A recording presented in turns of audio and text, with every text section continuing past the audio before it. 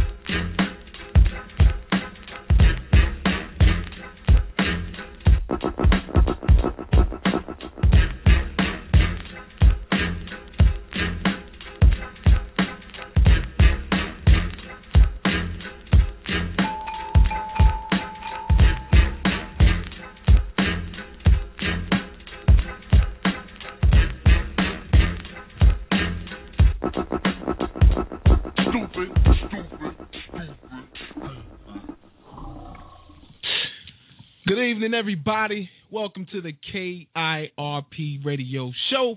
I'm your host, Pudgy, man. You guys know what time it is. Welcome to the show where we do shout-outs, and everybody is B.I.G. in my book. And I really appreciate you guys for tuning in to this amazing, amazing show that I think we're going to have. I think it's going to be a blessed event.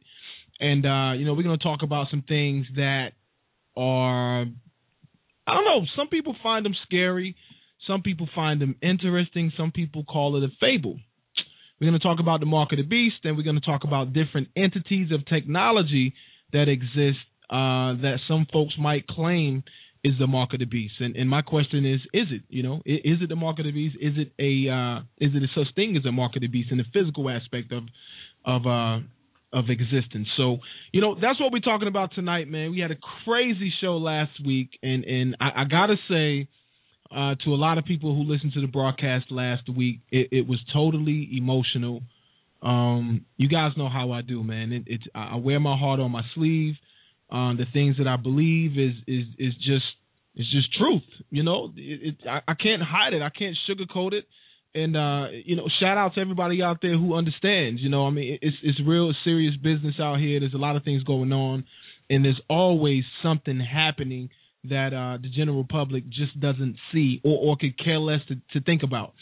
So those are some of the things that we talk about on the show. Those are things that I like to bring to the forefront, and those are things that I get frustrated about and that, we're always talking about on this show. And so, to everybody who listened to the show last week, I let some words fly. And if it offended you, I apologize for it offending you, because maybe that may not be your thing. And but at the end of the day, it is what it is. We are all people. We are all individuals, and we are all children of God, whether you believe in them or not.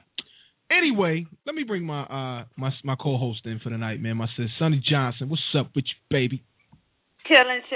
What's happening, P? Yeah, you always chilling. Like you got the. Hey, I had a little break, a little rest and relaxation. So yeah, I'm chilling now.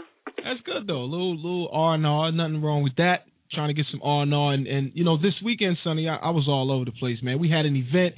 Shout out to all my people out there with the Love and Father Society, LFS, also Greensboro Healthcare. You guys are BIG, the Baby Love Foundation. My brother Rashad Woods, who will be on the show shortly. You guys made, Sonny, we had an amazing event, man. A bunch of fathers out there, a bunch of black fathers, a bunch of kids out there. It was crazy. It was all love. Everything was peaceful. We had a good time. The kids were playing, running around, jumping, screaming, hooping, hollering. It was beautiful. And then after that event, I had to rush out of there. We went to a Freedom Rally, a Tea Party. Shout out to the Conservatives for Guilford County, man, who are always BIG in my book, and I appreciate them having me. They had some crazy speakers out there, man. The speakers were absolutely wonderful. I enjoyed every single bit of it, and we had a good time. Universal yesterday. Went to the park, did some walking at the lake. We had a good day, Sonny. This weekend was BIG, man. Definitely. Hey, and that's what it is. I got to go home. And my father is sick, so I got to go and spend some time with him and make sure my daughter got to spend some time with him. So keep my dad in y'all prayers, But it was good. It was really good getting to see him and spend some time with him. And we went to the park with my nieces and my nephews, and they ran around and they had a good time. And we went out and got McDonald's, and we got crabs, and we got shrimp, and we sat and ate and got fat and happy while they. I mean, in simplistic terms. Do you feel me? Like back in the day when it was just simple. Yeah. That was my weekend, man. It was full of joy. I loved it, but. While I'm talking all this good stuff, I must take a moment to flip into girl mode real quick. Oh, boy. Okay, go ahead. Yeah, because I know y'all grown men, and y'all will do what grown men do, all right? But us sisters are going to call y'all on it and tell y'all, you know what I'm saying, you and your bike, okay? And what you be posting online about how fast you be taking that bike into certain situations got your sister a little peeved at you. Oops. So from now on, when you tweet that, you need to be tweeting Team Be Safe or Else to make sure you remember that you got wifey and little ones at home when you on that bike. Got me, bro? I got you, sis. I can't even complain. Sometimes I push it to the limit. But listen, I don't ride that bike reckless. Like I go fast. And hey, I ain't saying that you are. I told you this is my girl moment, so I'm putting it out there. All right. Just to do it, not just for you, for all the other fellas out there that's thinking it's fun and it's cool and not paying attention what you doing. This is what they call it, a public service announcement. PSA. Yes, it's a PSA. We want y'all around. Be careful on y'all bikes, all right? Summertime around, spring around. Everybody want to come out, you know what I'm saying, have a good time, show off. Just be careful, babies. That's all I ask. Just be careful. All right. I'll take that. Hey, man, anytime somebody's looking out for the best interest of you, man, and it's all love. So I'm not complaining. I'll be careful. I just won't post how fast I'm going. And I know you got other folks complaining. My wife bugging out right now. Thank you, Sonny. I really appreciate that. I'm going to get fussed out later. Anyway, shout out to everybody out there who's listening to the KIRP Radio Show, man. KIRPRadioshow.com. You can also find the show on blogtalk.com/KIRP Radio Show. We're also on iTunes. Almost 10 million. 10 million, man. We're almost at 10 million listeners right now. We got a couple more 100,000 listeners to go, but that normally happens in about a week and a half to 2 weeks, sometimes 3 weeks. But the numbers have been piling in, man. I really appreciate all the love that we're getting. If you guys can't get us on the web or something happens and you break up, check us out. Just pick up your phone, dial 619-638-8559 to get us on the hook, man. You can get us on the phone. If you have a comment, hit number 1. And we'll try to get you guys in as soon as possible. I talk a lot, so be patient, but enjoy the show. Sonny, let me ask you something. We had a conversation, and I know we got Charlotte at 8:15, folks. We got Charlotte coming up with the StretchingYourBudget.com report, so check that website out while you're listening to us run our mouth right now. StretchingYourBudget.com. She'll be on at 8:15, 8:20, somewhere around there between there. We'll bring on after that commercial break. And I know that's why a lot of you guys listen to the show, so I just had to get that off my chest. But, Sonny, we had a conversation last week, and something was on your mind. And I was wondering if you could share that with the listeners tonight, because I think it's important. I don't know, if you were prepared to do this or not, but I just want – do you remember what we were talking about? What? The situation. Let me make sure I know before I go and talk about something that I ain't I'm like, which conversation are you talking about? No, it wasn't a private conversation at all. We were talking about doing a show on these two situations. One you brought up last week about some certain individual, and please don't say her name, saying that our children belong to the government. I didn't understand that, and I was having a passionate moment at the time. I was really going off on the show, and I really didn't get the gist of what you were saying. So I went back and listened, and I'm like, wow, how did I miss this? I mean, first of all, her comment was stupid. Anytime you would incite that our children don't belong to us, they belong to the community, and they belong to the government, and we're selfish for thinking that our kids belong. Sonny, where did that come from? Like, how did that even come about? Hey, you know what? You know what kind of weekend I had this weekend? I had a real good weekend. Don't do that. You know what? How about this? How about letting me throw you on the spot? All right, go ahead. You know what I could really, really love to hear before we bring Charlotte in? What's that? I love to hear some hip-hop, P. I think we can do that. Well, I can't rap like freestyle, but I was thinking that, wait a minute, you can. And, yeah, you can. Oh, my God. Yes, how about if Sister Dear throws Brother Dear right under the train and says, won't you do that instead? Why don't you bless your listeners with your lyrics instead? I couldn't believe she did this. For folks out there that don't know, I'm one of them hopeful. I used to be one of those hopeful rappers that luckily made money off of hip hop or rap, and it turned into a good thing for me because I got to see how evil the music industry actually is, and how negative the music industry actually is, and how folks really don't care about your children or you or the best interest for people, and it's really all about money. I mean, you got artists out there that are passionate about their trade and that are passionate about what they do, and they really take their craft serious, and they really want to perform and have a good time. But ultimately, what I saw was total negative. Totally negative, and it really turned me off, and I don't really rap that much anymore. But you know what? Just for you, Sonny, it's 8:14, folks, p.m. on the East Coast, KIRPRadioshow.com. I'm going to kick one freestyle. We go into commercial, then we'll come back with Charlotte and the StretchingYourBudget.com report, and after that, we're going to get into the topic, the meat of the topic, with our special guest on, and we're going to talk about the mark of the beast, RFID, and a host of other things that surround that topic. We're going to bring some Bible on in here. But anyway, Sonny, they got conservatives thinking we crazy. Well, ain't nothing wrong with that. Go. No, listen. They got conservatives thinking we crazy while we defend, hoop, and holler about abortion and babies. And people try to play us out like our mind is gone, but really we sitting on the throne praying to God. We trying to fix it. And everybody talking about the negative. While people looking at us at tea parties like we acting like we celibate, but really I wish we would. Some days I wish we could climb the mountain to God and tell God to survive and take us away and take us to heaven. And one day we're going to sit back and look at everything and everything is going to be all right. That's the best I could do, Sonny. I know that was crazy, but commercial.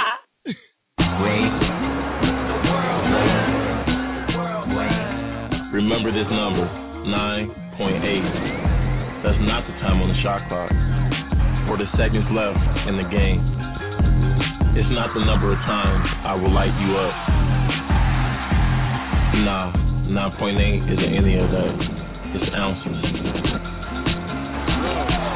And that makes this the lightest album. For all your trucking needs, make sure you contact Allen's Trucking LLC. That's Allen's Trucking LLC, owner Brian Allen and BA Welding Incorporated. For all your trucking or your welding needs or transportation needs across the country, make sure you contact Allen's Trucking LLC out of Winston-Salem, North Carolina. Their number is 919-426-5455. Again, 919-426-5455. If you have transportation needs and you need to get your equipment there on time, make sure you contact Allen's Trucking LLC.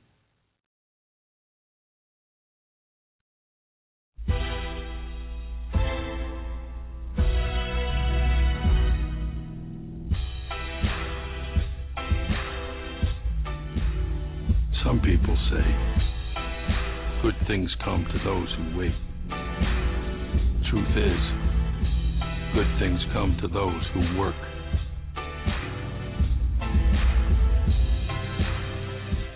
Who work later and work harder. They're willing to go farther than anyone else to get them. If you're waiting for good things to come to you, you'll be waiting for a pretty long time.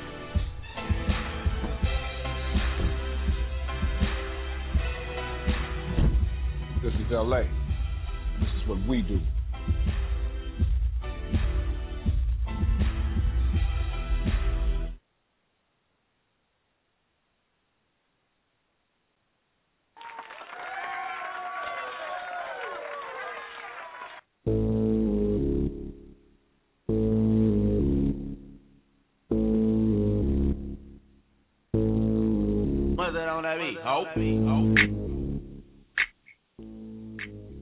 Welcome back to the KIRP Radio Show, baby. 619-638-8559. You guys know how we do it, man. You are B.I.G. in my book, and I really appreciate you guys for rocking with us tonight.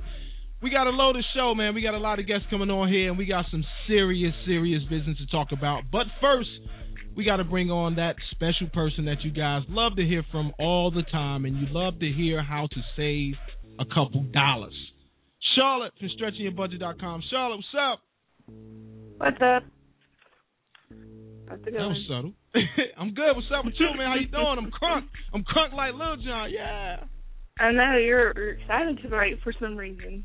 Yeah, I am. I had a good weekend. I mean, the weekend was great, and I had a blessed weekend, man. Let me tell you, we had some parents out or some kids out, and we did a lot of good things, man. You know I love doing community stuff, Charlotte. You know how that get me. Oh yeah, definitely. Yeah. So how was your weekend? It was good. It went by really quick. I worked a consignment sale, and so that was like most of my Saturday. And then today we went to our local baseball team game. So that's what we did. Got a little sunburn. Well, you know I'm on the air with Sonny, co-hosting tonight. Charlie, I have a few people that don't understand what the consignment shops is. So can you touch on that real quick and let them know what they're missing real fast? Sure. Well, a consignment is basically what it says. You're consigning clothes. So this is for kids, and so we can, like, you sign up and sell your kids used clothing, toys, baby stuff, They have cribs. They had all kinds of stuff. And then you can also volunteer to work. And if you work, like volunteer to work the sale, then you get to shop the pre-sale. So that means I get like first dibs on all the stuff. So, but you can just sell. So obviously it's another great way to save money. Throw that in there, because if you have all your baby stuff, instead of just donating it, while you can get a tax write-off, you can make more by turning around and selling it. So that's what we do with our used clothes consignment sale. See, now that's saving local dollars. communities have them. The reason that I had initially learned about it is when back in the day when a few of my girls got pregnant early. And we didn't have, money to do things, and we got turned on to the consignment shop, and we were able to help our friends when they got pregnant and stuff to really find some good stuff at some really good cheap prices that we could afford at the time. And you know what I'm saying? If you don't want to live by the rule that the government runs, owns your child and has to do everything for your child, you look for shortcuts. And finding a good consignment sale or a good consignment shop in your neighborhood is also a good way to help out people in your neighborhood that can't afford things like the things for the babies, the cribs, the swingers and walkers, feeders, and all of those type of things are there at really good prices. So that's a good way to, help people. If you're going to tell someone to keep a baby, go and help them out by getting them something for it. I'm sorry for cutting in on that time right there. I just thought that was important to throw out. It's about saving money, so it's not really cutting into my segment. That's, what we talk about. Yeah, we're going to have Sunny.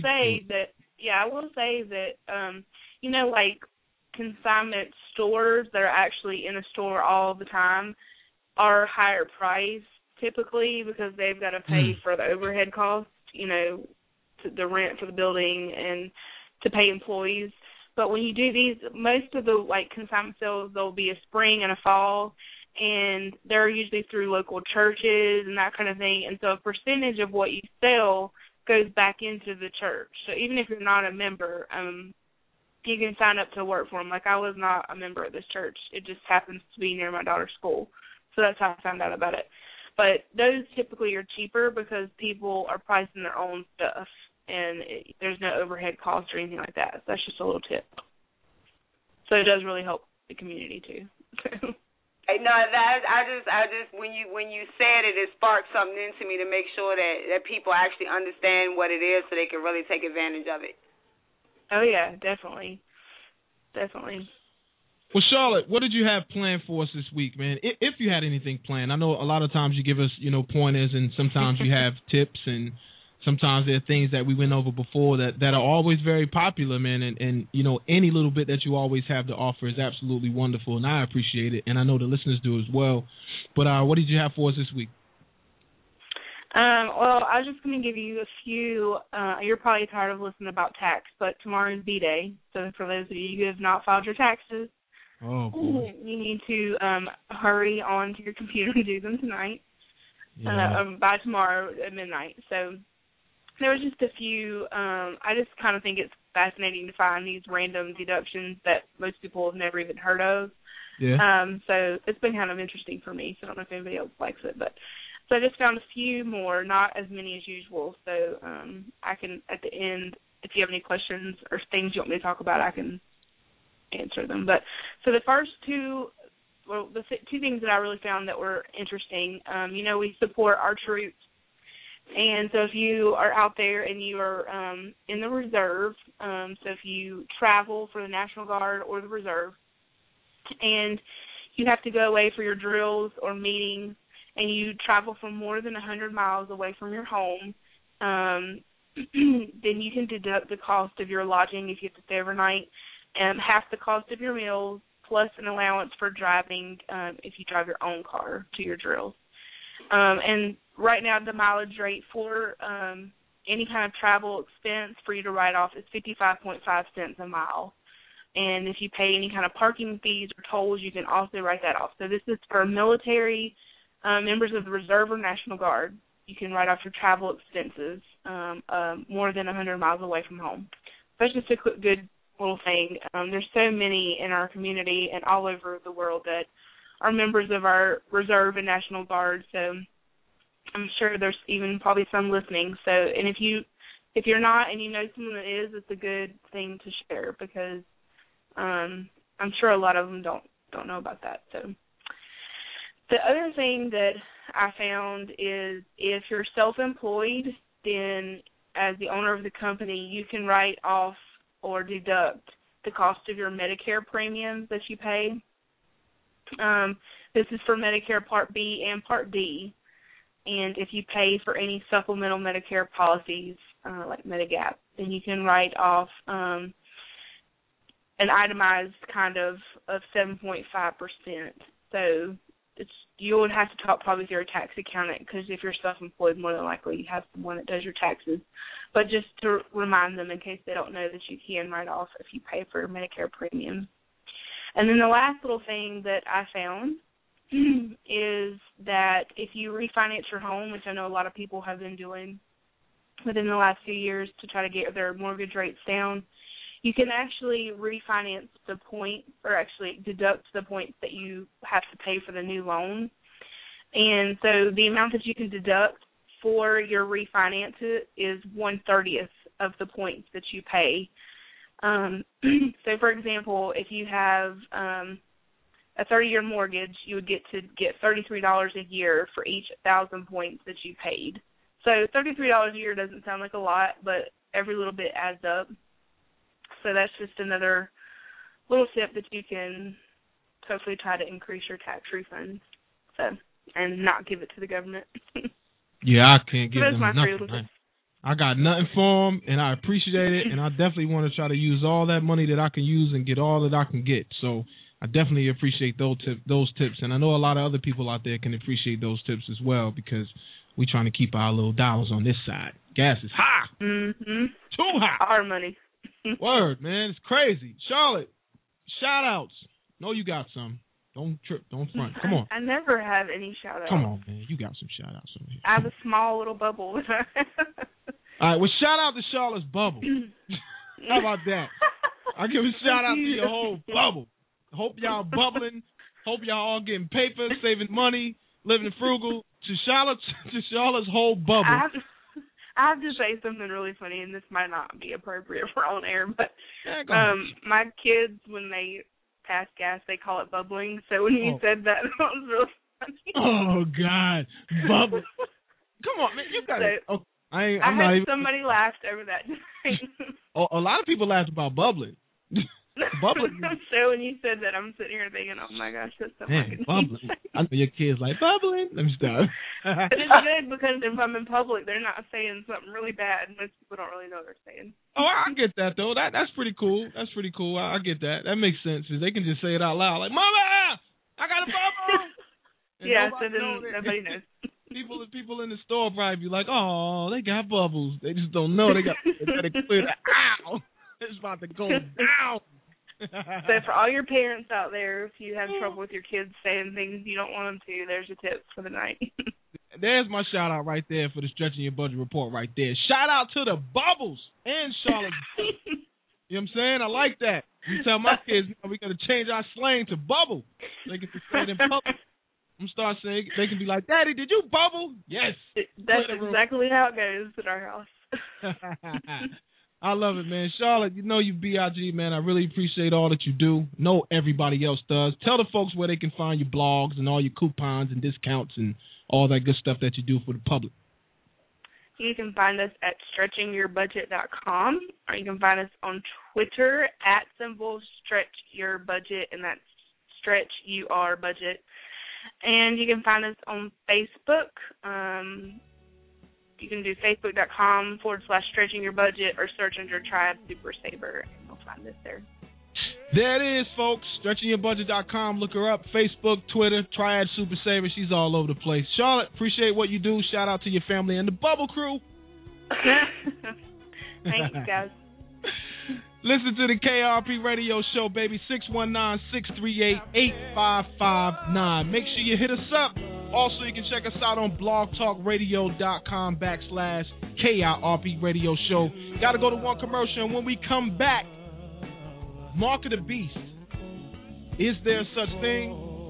What's the truth? RFID, implants, all that good stuff, 666 barcodes. We're going to talk about it when we come back, man. We got an action-packed lineup who's got some knowledge on the topic. We'll be right back. You listen to the KIRP radio show, baby, with me, Pudgy and Sonny. What's up? We'll be back.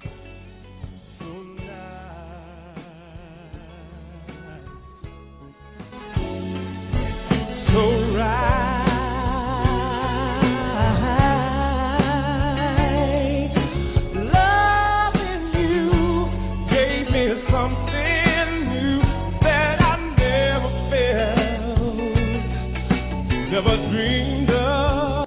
Sound Chew, the #1 online music tournament, encompasses 7 different genres, including hip-hop, R&B, country, reggae, reggaeton, pop, rock, and gospel. Music artists, log on to soundchew.com to compete for a chance to have exclusive access to music listeners across the globe. Build relationships with other music artists and music professionals, plus maximize your exposure and gain worldwide attention. Music listeners, log on now to enjoy new music from up-and-coming artists. Then, vote for the songs you like best to ensure that your favorite artist wins. Also, check out the latest in music news.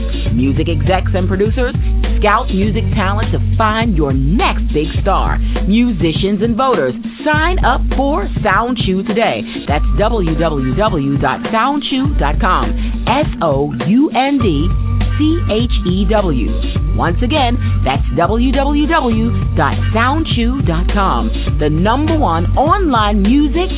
It is my mission to create brand stories for you that push the envelope, force people to stop, think, and take notice. Ride with you on your journey to success by creating great design that makes you look like the originator and not an imitator. Get you out of your comfort zone. Inspire you to take action. Be risky and always stay true to your passion. Tiffany Inc. is located in Los Angeles, California.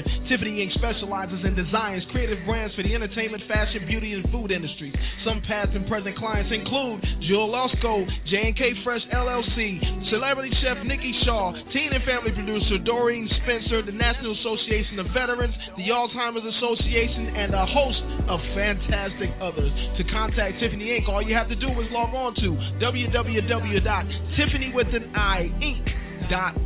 TiffanyInc.com.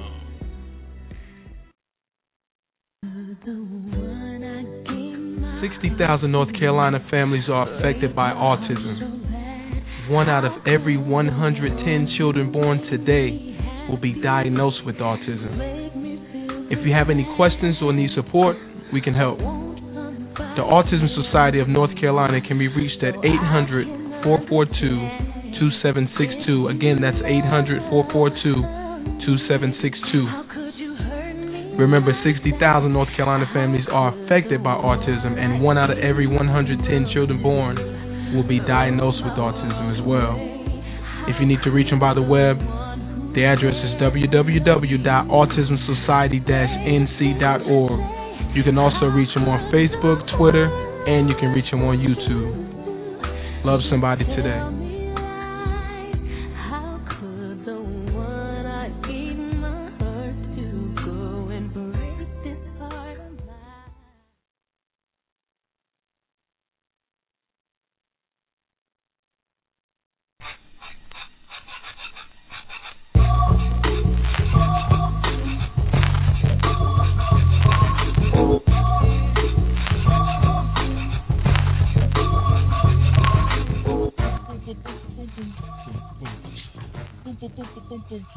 welcome back to the KIRP radio show, baby. It's time to get this party started. Just got to let everybody know, man, how to get to the show if you guys don't know by now.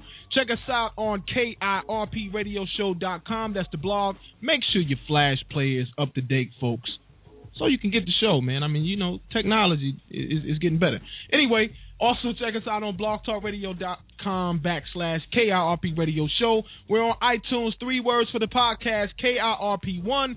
Radio 2, show is 3. Look us up. We're doing big things, baby, big things. Almost 10 million listeners out here, man, and, you know, we're doing it kind of big. Also, you got to check us out on Facebook. We got a radio show page on there. That's facebook.com/KIRP Radio Show. We got blogs. We got everything, man. Just look, Google us, KIRPRadioshow.com, or Google Insane Pudgy. That's me, because I'm sure somebody done call me insane by now. But anyway, moving on to the show. Moving on. I got to welcome you guys to the show, man. And we got a big cast today, a lot of guests today, because this is a very serious topic. So let me get my serious face, on, like Bill Cosby say. Serious face is on. I'm listening. Putting pups. Okay. First, I want to welcome back to the show my co-host for the night, Sonny Johnson, Breitbart.com columnist. You know Sonny, man. She's done it big all over the place. She's got several movies out there. If you've been to the theater before, you've seen her in a movie somewhere. She's a movie star. She's an activist. She's. I'm serious. I'm not just. See, you laugh at stuff like this, but have you not been on the big screen multiple times, Sonny? Maybe. Ain't no maybe in it. Sonny Johnson, welcome to the show. Also, moving on, welcome my brother, Vice President of the Loving Father Society, Rashad Woods. Welcome to the show, sir. How you doing? How's everybody? Doing good. Going? Yeah. What's up, Rashad? How you? What's going on, Sonny? How are you? Chilling. All right. We also got a welcome to the show out of Wilson, NC. He's a pastor. He's a doctor. His name is Rob Paycheck. My, that's quite the introduction, Pudgy. Yeah, man. See, you like that, right? It sounds like Family Feud a little bit, right? I'm saying, good night. And also, I got one more guest right now. I actually have 2 more guests, but I saved the best for last, because this guy is, I told him a long time ago, I asked him a long time ago, man, why haven't you written a book yet? Because he's always Johnny on the spot. He's an inspirational leader, straight out of Wilson, NC. Not sure where he lives right now, in the Triad somewhere. Minister of Thomas Ministries, and he does so many great things, man. He's an inspiration to folks online. If you guys haven't found him, look up Thomas Ministries on Facebook. My brother, Corey Thomas, welcome to the show. What's up, Pudgy? God bless you, brother. Good to be here.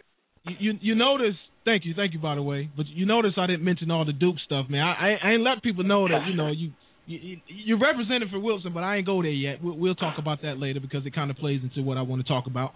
And I just want to say welcome to you guys. Welcome, everybody. I'm glad you guys could all make it to the show. And I needed your help on this topic. And, at any time tonight, if you guys, you got the floor. So if I'm talking and you got something you need to say, I want you to get it out there. I want people to hear it. I want us to be able to contribute to thinking minds. And I want people to leave away from this show having gained something beneficial to their lives.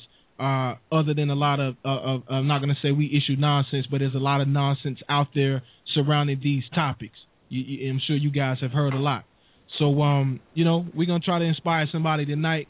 First, I want to start off by letting people know what an RFID is. I invited you guys on the show with the premise of talking about our radio frequency identity detection devices, if that's what you want to call it. RFIDs is supposedly a wireless non-contact radio frequency electronic magnetic field device. It's supposed to transfer data.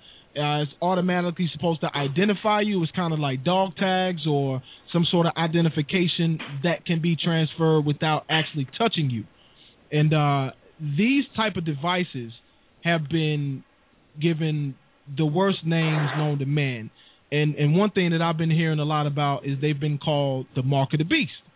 If you look in Europe, they've been using these RFIDs in anything from animals, their farm animals or their dogs, and some folks over there actually using them in themselves, and they say that this is the safe way to go.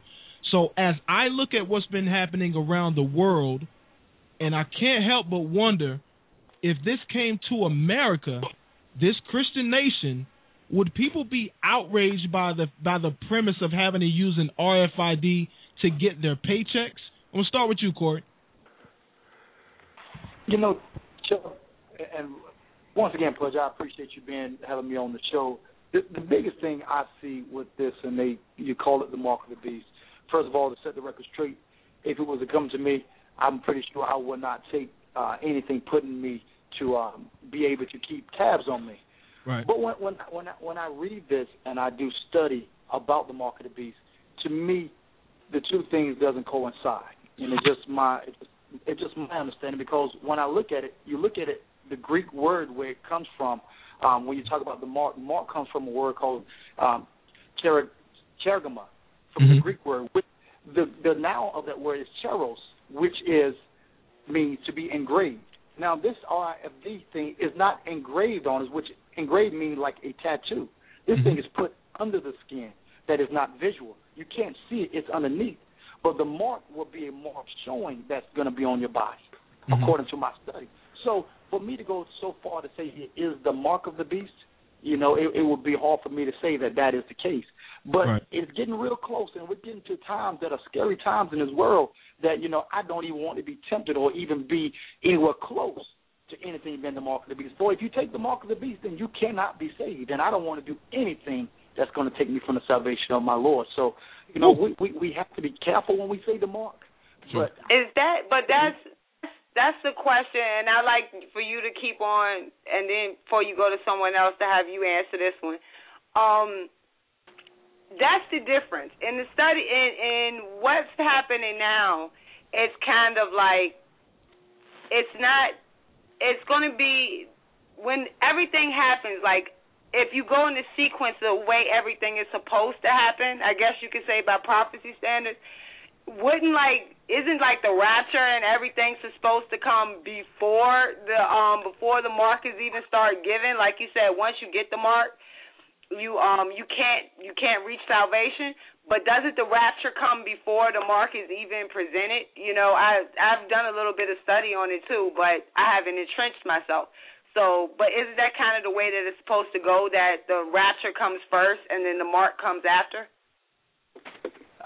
Well, actually, no. I mean, when you look in the Bible and you read about the mark of the beast comes in the 13th chapter of Revelations. But you also see, come the 14th chapter, it talks about the Lamb and the 144,000, which will be taken up first, and then those that are dead in Christ will be risen. So the mark of the beast does come before the rapture. So, and there's going to be times when mothers and fathers, babies are going to be crying, wanting to eat. And if you don't have the mark, you can't eat. You can't buy. You can't do anything. But if you get the mark, you're in trouble. So we're living in those times because all this stuff is going to come before the rapture. Pastor Pocheck, what do you think about that? Well, I would start off by saying that I'm going to give you a very politician's type answer. A person's eschatology is going to determine whether a rapture comes first or whether the mark of the beast comes first or whether the mark of the beast is even something that's still in the future. So you've got America is inundated with premillennial dispensationalism, which anticipates all the stuff that Sonny was talking about, a rapture and 7 years of tribulation and then the return of Christ for 1,000 years and a mark of a beast and an antichrist and so forth. That, however, is a very young theology.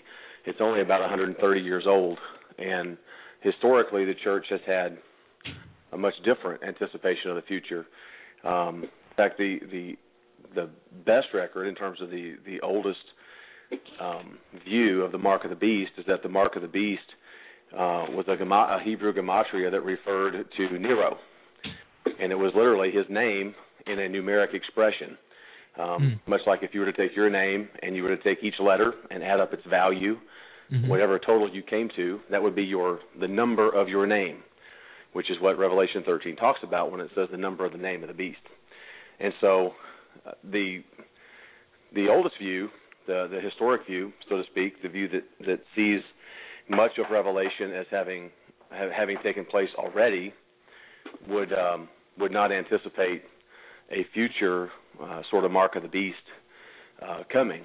However, okay, I just rocked your world, didn't I, Sonny? No, you didn't.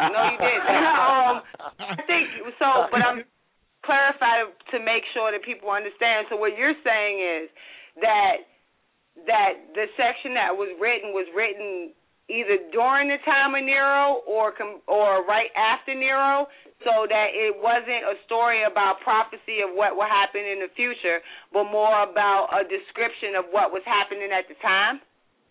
Excellent point. Yeah, because Revelation, there are some prophetic aspects of Revelation, but they're at the very, very end. The majority of Revelation is an apocalypse, which is a description of end times kinds of events. But our problem is that we are very historically nearsighted. If something hasn't happened in our generation, we don't think it's happened, and so there are various views within Christianity, and one of them is that the bulk of Revelation has already historically taken place and is not all future. And the most popular view in the United States is that the bulk of Revelation is still all future, and that just comes out of John Nelson Darby and dispensationalism that says basically everything from chapter 4 forward is still future to come. And that's a view. That's how I'll say it. That's a view. It is the youngest view in the church, historically speaking. It is not the oldest view. And so it's still orthodox. I mean, I'm not, we wouldn't call these people heretics. It's the view I grew up on, but it's not the view that I embrace any longer. So let me go back to the beginning. Just go back to the basics for a second. And Rashad, I'm about to ask you a question here. So the premise of an RFID, okay, does not equate to what the scripture talks about in terms of being representative of a mark of the beast. But is this a positive for us? Is this a positive for humanity, Rashad? Is an RFID chip something positive that we should be looking forward or something we shouldn't have to be worried about taking upon? In other words, should Christians just chill out and accept technology for how it's evolving? And I think Christians have chilled out enough as of right now.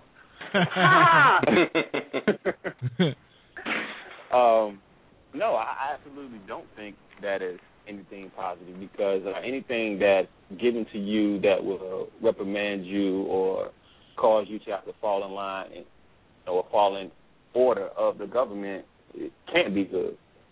Anything that is given to you that's going to allow you to be counted, be accounted for, and marked as a number, it can't be good for it. That allows you. I mean, it could be the same thing when it ties to your bank account, when it ties to your health care. It can't be good. What's good about that?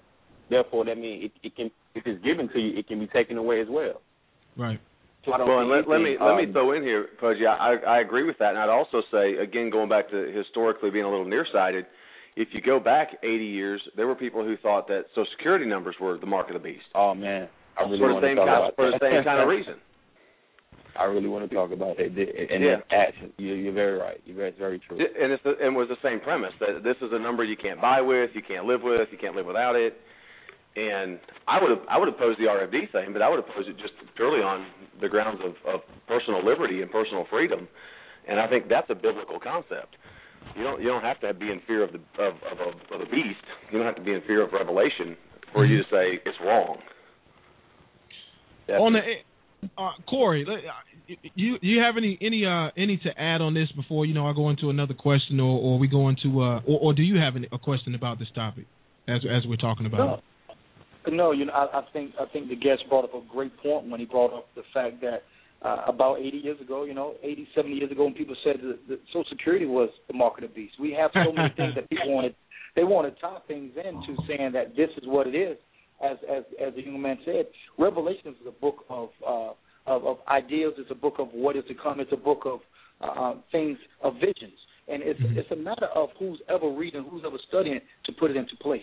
The one thing we do know is he's coming back. That's the only thing that really matters. Okay. What comes before is going to happen anyway.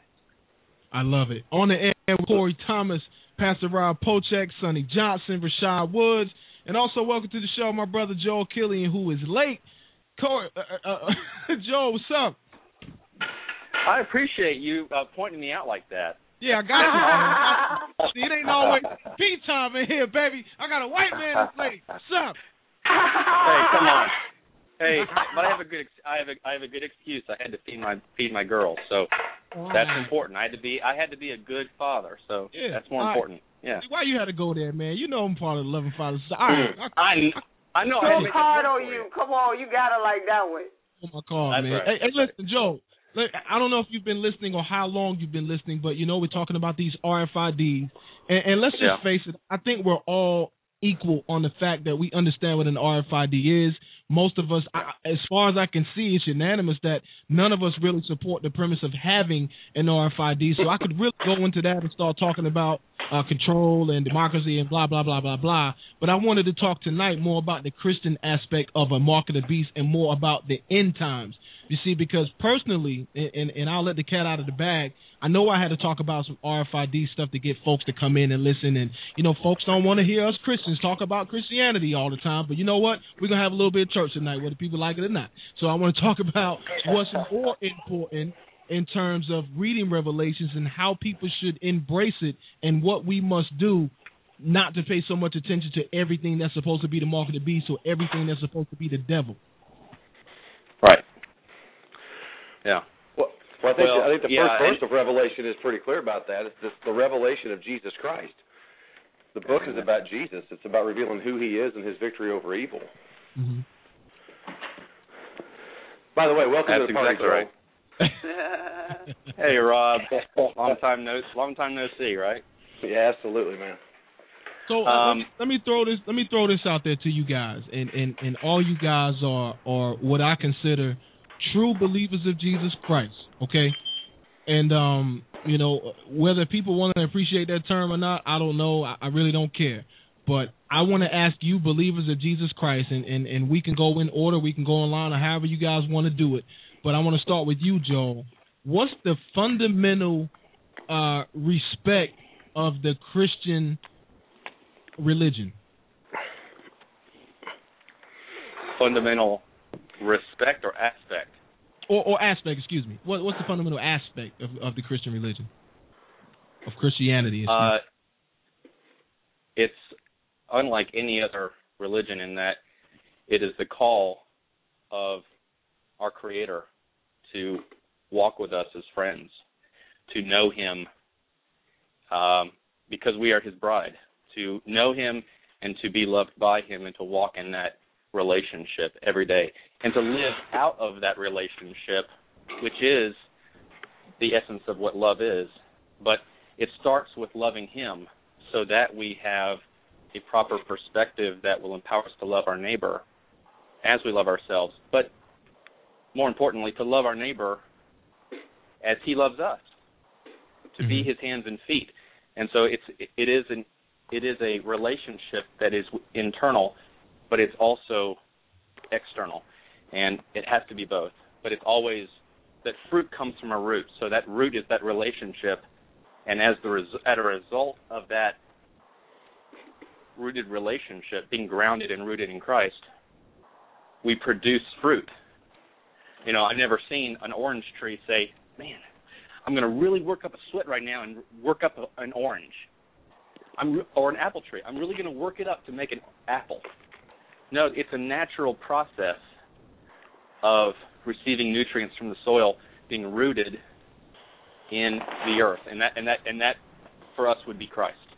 And so that to me is the essence of what Christianity is really all about.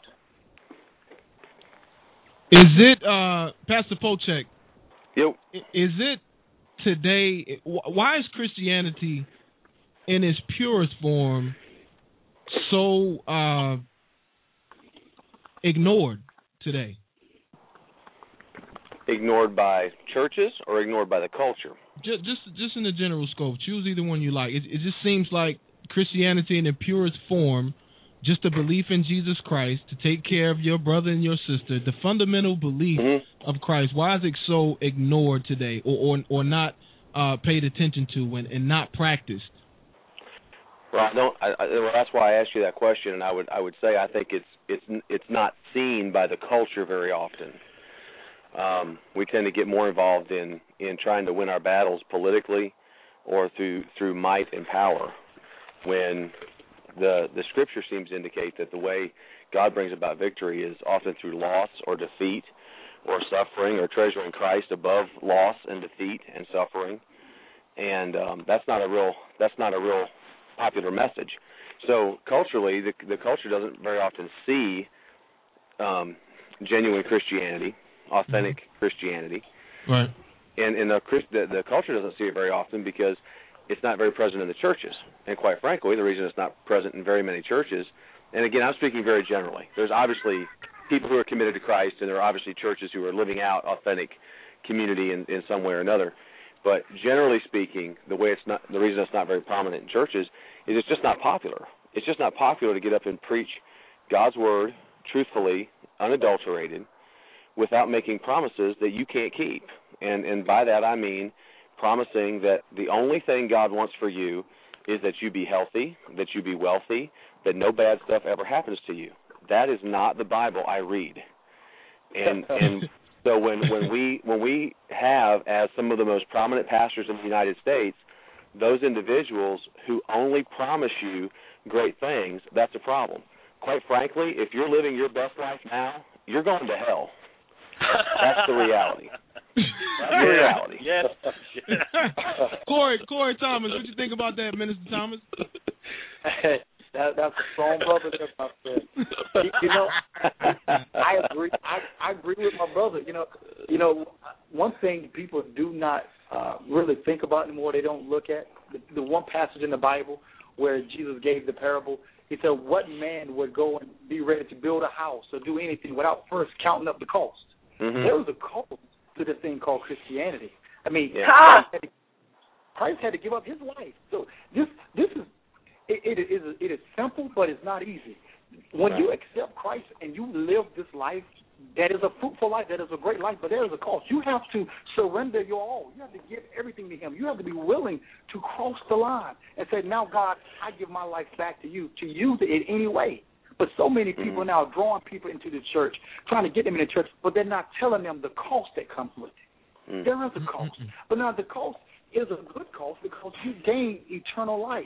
But here on this earth, there's going to be some tough times. There's going to be some times when people don't even want to even be around you because Christ said that they did it to me first. And if they did it to me, they're going to do it to you. So there is a cost.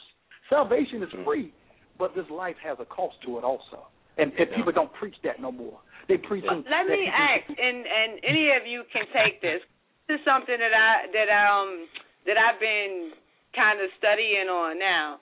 A lot of people don't understand the covenants, and I think that a lot of the problems that modern day Christianity faces is that we have preachers and not teachers. So they don't go in and actually teach the covenant and the difference between law and grace and what those two covenants mean and how it affects how we worship today. So anybody jump in and talk about that, the two covenants of law and of grace.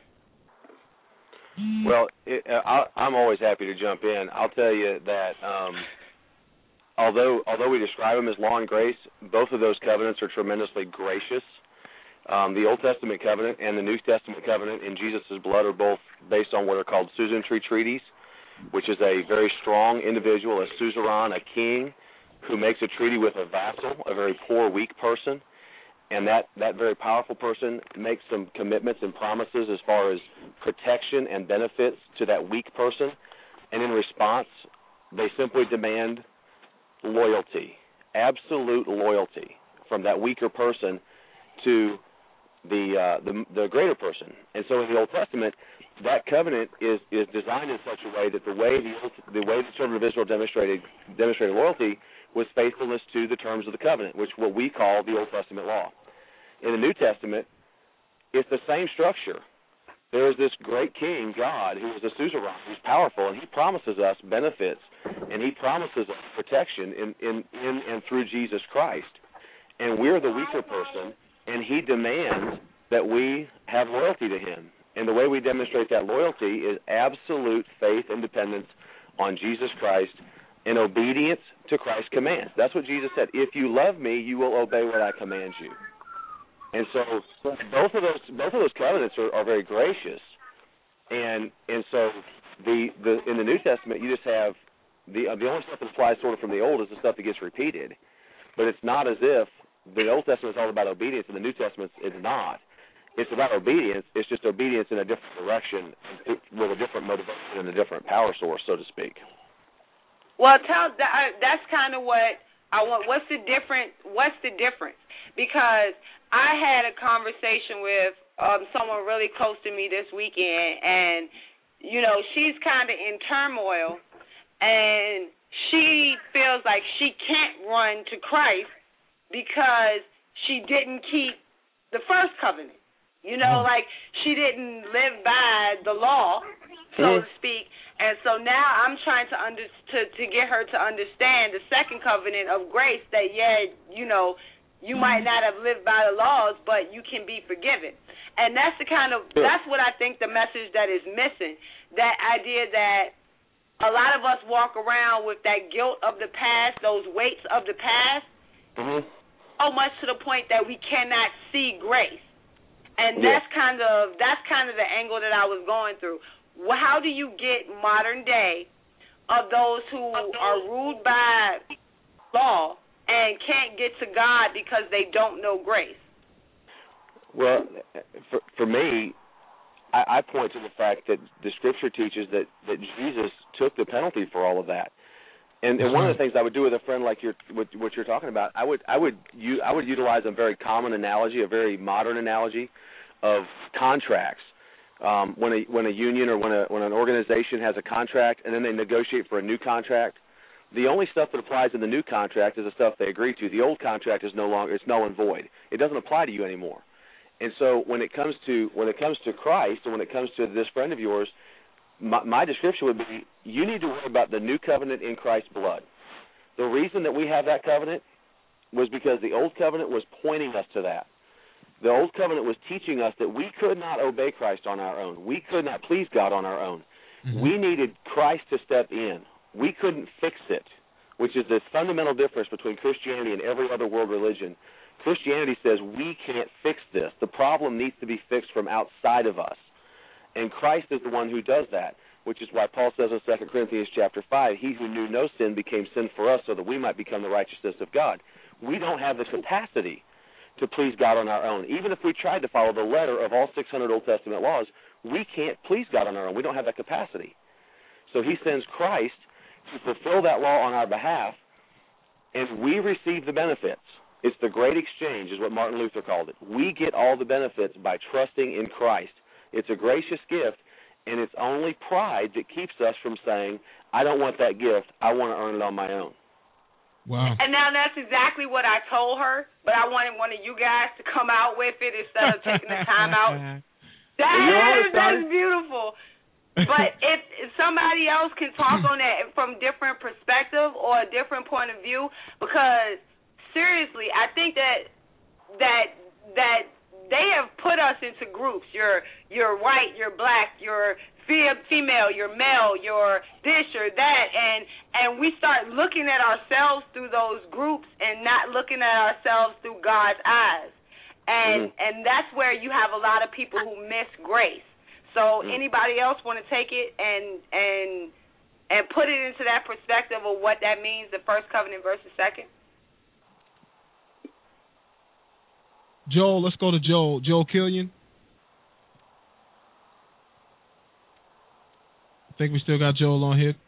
How about you, Rashad? Yeah. Rashad, what? Oh, you want to take that, Joel? And when she was talking about, what grace means to you. Yeah. I'm sorry, I had it on mute. No problem.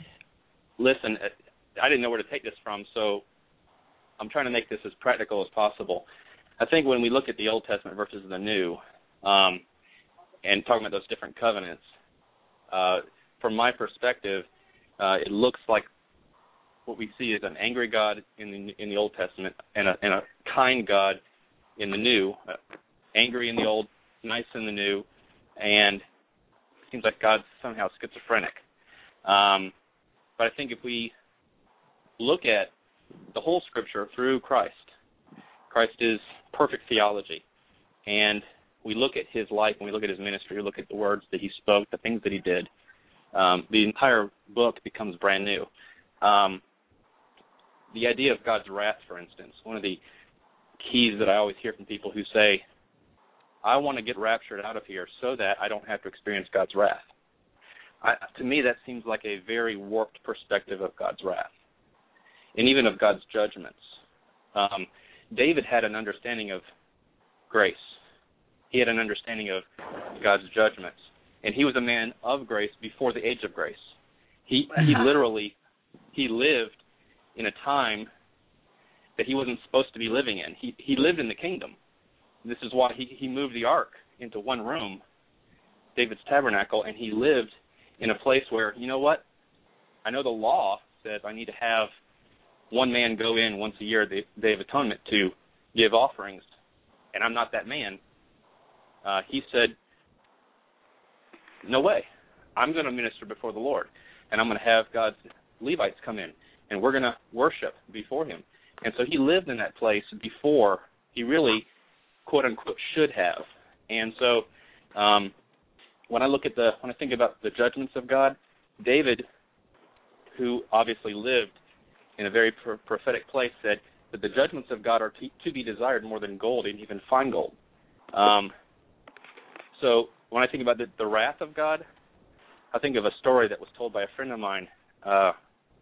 He said that he and his wife were out in the garden one day, and their son was off in a distant part of the field, and he was being attacked by hornets. And he was sitting there, kind of shocked. What's going on? His wife sprints across the yard, and he has his eyes squarely on his child's face.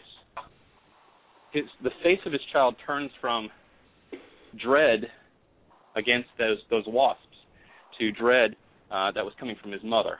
So he was terrified of his mother because the mother was running at him, angry at those wasps, angry at those hornets for attacking her son.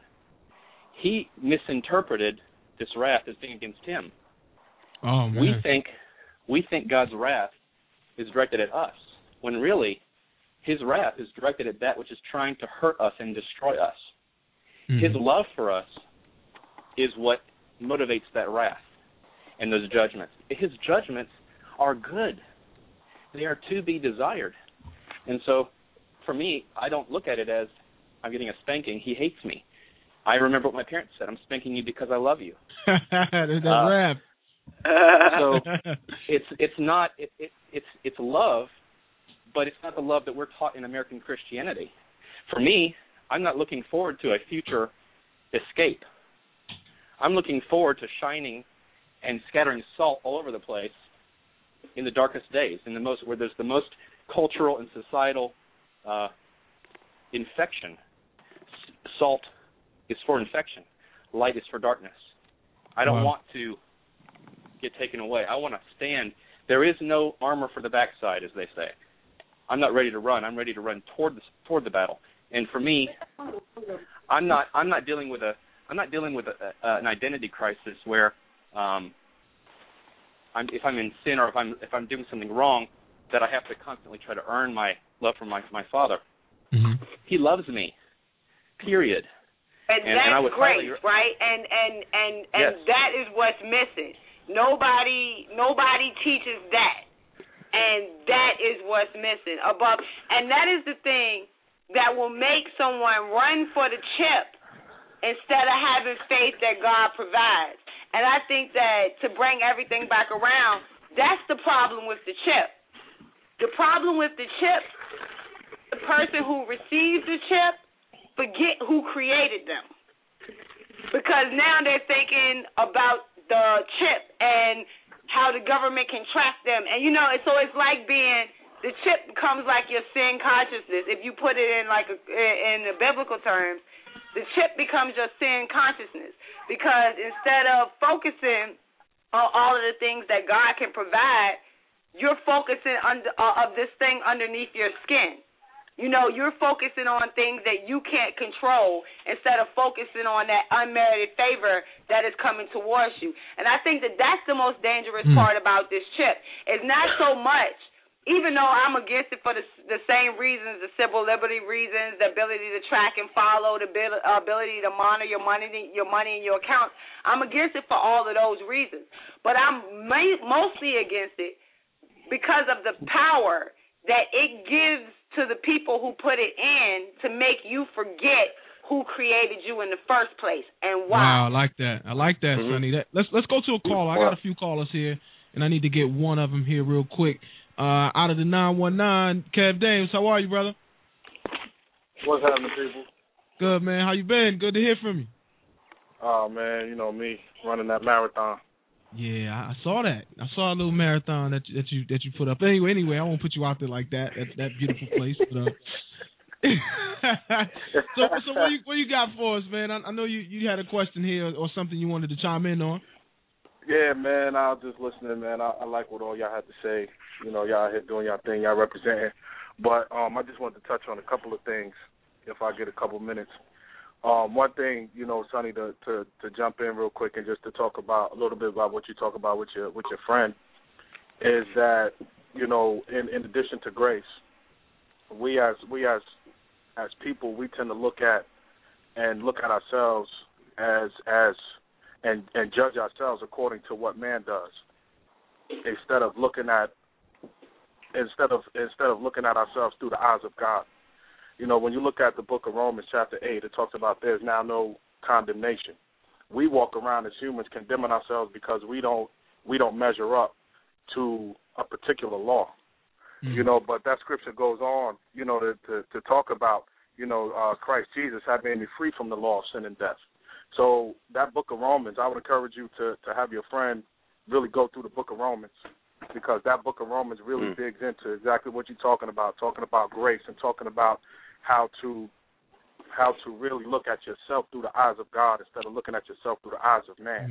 Mm-hmm. Because when we look at ourselves through the eyes of man, we will never measure up. No matter where we go, no matter how far we've come, there's always going to be somebody looking at us like, yeah, I remember her when she was over there in that thing doing that. Somebody's always going to look at you crazy and pull you back. Well, let me, because you're on here and I can do this, and I don't mean to put you on the spot, but you know how we do. Because I remember having this conversation with a certain person. Okay? I remember me and a certain person having this conversation. And what I brought out was that this is a feeling that a lot of men have.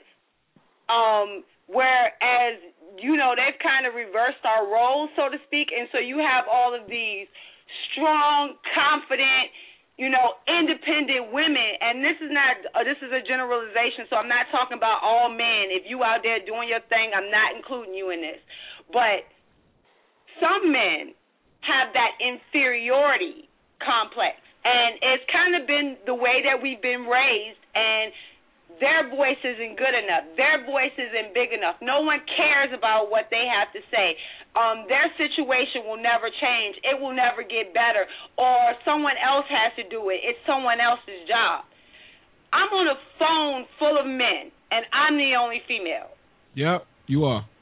And please talk to the men out there about this subject, because a lot of men deal with this, and they have these ideas, they have these skills, they have these abilities, and they are petrified to put them out in the mainstream because of exactly what Kev said, that someone will always see them for what they were and not what they're trying to be. So, what are they being measured? What are they being measured up to? What are they being compared to? I walk around in a uniform, which is my suit and tie, all day long. Now, there's a lot of kids that they look at me, they say, yo, this dude's a nerd, this dude's a square, yo, he's lame and all this other stuff, but they would rather look a certain way. What are they looking up to? What do these people have, in terms of an image of what a man does? A lot of us, this is a whole another generation.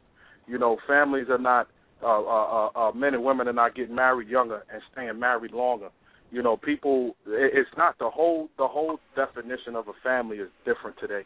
You know, when you look at families now, versus 50 years ago, 2-parent household, you know, raising their kids, working, doing all that other stuff. Now you have the family is different because you have single mothers. That's a family. You have other people that, you know, I mean, I'm not here to debate this issue, but you have other people calling a family that have 2 men, 2 women that are married to one another. That's a family. The whole family structure is being redefined. So when you look at the role of a man and what a man used to be, and I'm sorry, I take that back. From used to be to what he is now. A lot of us are. What are they looking at? What is the examples? But I just want to jump into one more thing real quick. Before y'all was talking about Christianity, and somebody mentioned something about culture and what is not being preached or talked about. One thing that's not being talked about is holiness. Holiness. And when you look at the correlation between the Old Testament and the New Testament, people want to hold up things in one or the other. But if it's something that was written in the law, and then if it applies to the New Covenant, it carries over into that and is referenced in the Bible. So when we look at Leviticus, it says, "Be ye holy, for I am holy." In First Peter, he mentions that. He talks about the Lord said, "Be ye holy." You know, so when we look at holiness, that's not talked about. The way we talk to one another, the way we live our lives day in and day out. You know, Christ is the mark. You know, and that is our high calling. That's why he said, "I press towards the mark of the high calling, which is in Christ Jesus." What is that mark? What is our aim? And let's walk that life. Holiness is a big part of it. But you don't hear preachers talking about that much. Or if they are, it's not these people that we hear on TV. They talk about how you obtain possessions, physical possessions, or how do you do this, or how do you get that. But who's talking about how we are supposed to live day in and day out? You know, and then when we look at all of the sins that the Bible talks about when it talks about holiness, we want to talk about homosexuality and abortion. But what about gluttony? What about lying? What about stealing? What about all of these other things that the Lord talks against? We need to get back to holiness.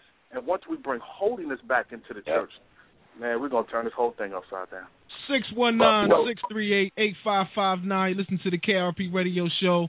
The topic is end of the world, end of times, mark of the beast, Christianity. You name it, we're talking about it. Hit us up. Hit one if you got a comment. Who was about to make a comment just now before I rudely interrupted with my drop? That was me. I wanted to say this. John 14, chapter 14, verse 6. Jesus said to him, "I'm the way, the truth, and the life. No man come unto the Father but by me." Mm-hmm. And I think when we first start talking about that, it's saying, you know, what people expected from Christianity, or, you know, what was the aspect of it. That's it. You can't get to the Father but through Christ. So everything else I think should fall in place. You know, I think it's a level of accountability with us, as Kay was saying about holiness. Mm-hmm. Also, there should a sense of accountability. I should be able to hold my Christian brother accountable for the things he does, and we should work as brothers in Christ to be able to try and get us to that point of holiness. So, you know, I should be able to, you know, collectively speaking. Put it in place. So if I see P slipping on his whatever he's doing, you know, not doing what he's supposed to, I should be able to correct him, you know, in a Christ-like manner. And also it should be that, and that's what we're not doing, you know. And we talk about the laws that we have as far as, you know, let's say government. God gave us the laws. He gave us the laws. You know, we just choose not to follow those. So, you know, there was laws put in place before the real laws were there. Yeah. And people just choose not to follow them. You know, one of the things I heard your co-host Sonny talk about when she talked about her friend, and when she talked about men, you know, can't really face where they've been or don't want to let anybody see where they've been. In the Old Testament, whenever the man of God anointed someone, when he poured oil over their head and it went in their beard, and then it hit the robe, and it stained the robe, because if you ever anoint anybody with the olive oil, it stains, and that stain doesn't come out of your robe. Mm-hmm. But it was a sign letting everyone know that this person was anointed. And if you didn't know that person, you would have thought they just had a dirty robe. Well, the same way it is now, when God comes and put his hands on you, he's going to anoint you, and there's going to be some things that's still on you that is stained. When people see you, they say, oh, that's that old drug dealer. That's my stain. But you think it's a stain, but it is my anointing.